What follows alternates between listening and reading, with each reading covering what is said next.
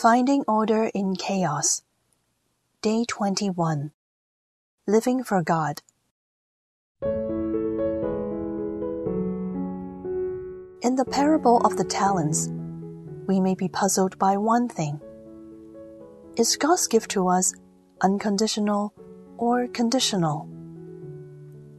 If we interpret this parable from a literal perspective, it appears that God can be quite calculating and shrewd, especially when it comes to the talents that He has given us.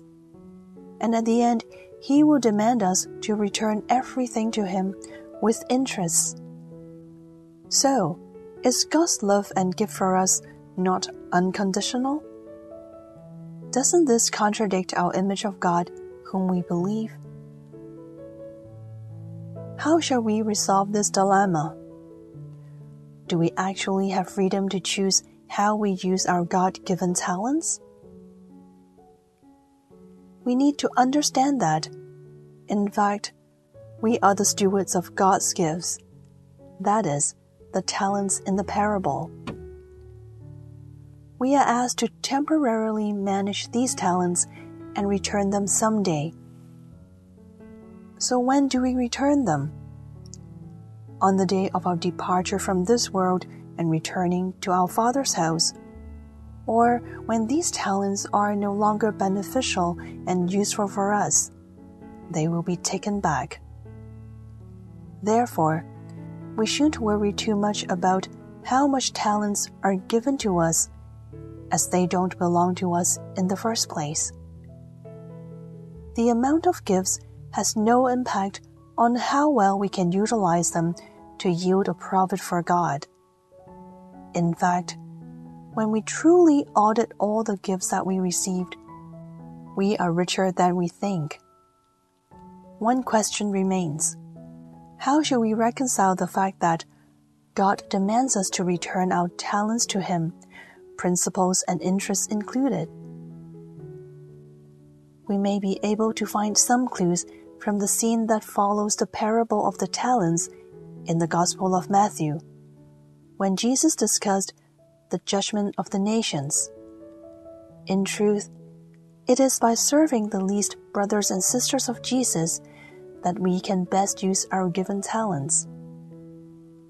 If we use our talents of compassion and love bestowed on us by our Heavenly Father to care for the least of our sisters and brothers, the compassion and love we received will be multiplied through our acts of kindness, just as the talents being multiplied through wise investments. On the contrary, if we become a miser who refuses to use our talents on the least of our sisters and brothers, these talents will lose their purpose and become obsolete. Such privatized talents are no longer gifts and thus have lost their intended purpose designated by God. Certainly, God wishes us to fully utilize these talents to serve the least, our sisters and brothers most in need. Their needs may be physical and material, or perhaps mental and spiritual. As we care for their needs, Jesus wants us to follow His example and bring the full measure of the good news of salvation to them, so that they may get to know our Lord Jesus Christ, the Savior who can lead us to eternal life.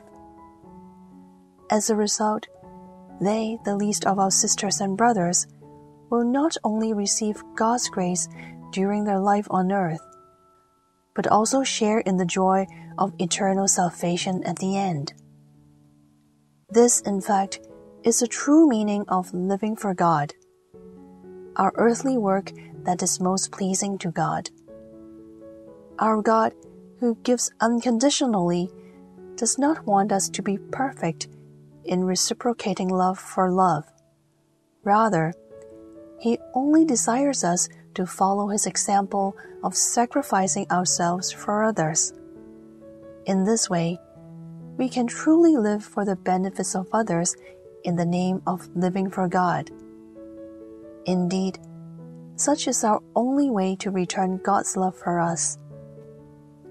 If every single Christian endeavors to fulfill this duty, we will be able to accomplish the greater works commanded by Jesus. Indeed, such is our lifelong lesson.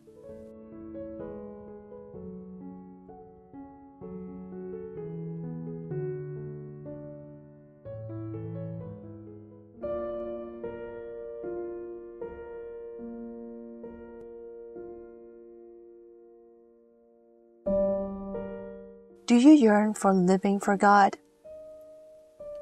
How would you make this a reality in your life?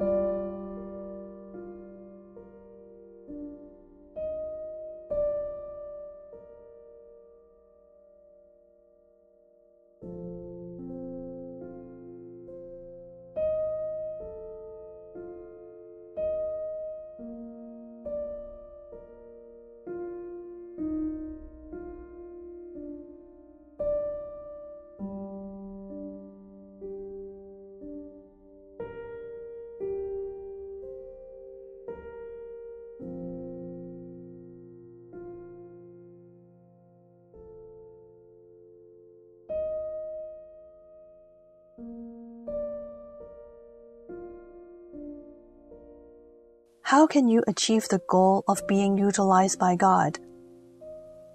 What would you like to do for God?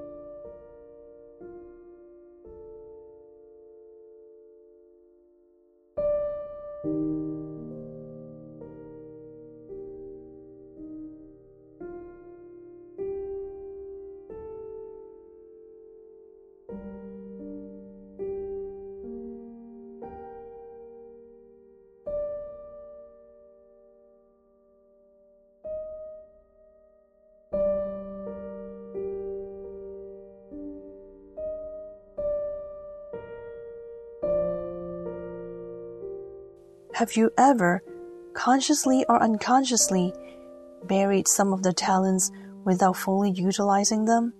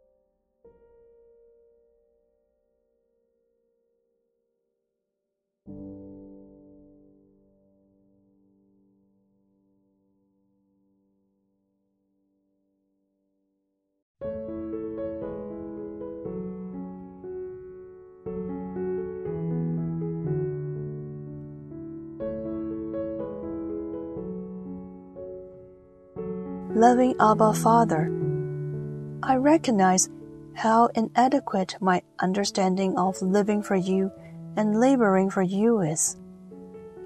I may be living for you and laboring for you in name only. In reality, I only live for myself and do what pleases me. My immature thinking has prompted me to consciously or unconsciously bury the talents that you have given me. Thank you for opening my mind so that I may begin to understand the true meaning of living for you. Instead of following my own idea of living and laboring for you, I should follow the example of Jesus, lay down myself and enter into others' lives in order to live and make sacrifices for them. From now on, I am willing to follow your guidance so that I may live for others in you. For this, I pray in the holy name of Jesus Christ. Amen. Glory be to the Father, and to the Son, and to the Holy Spirit, as it was in the beginning, is now, and ever shall be, world without end. Amen.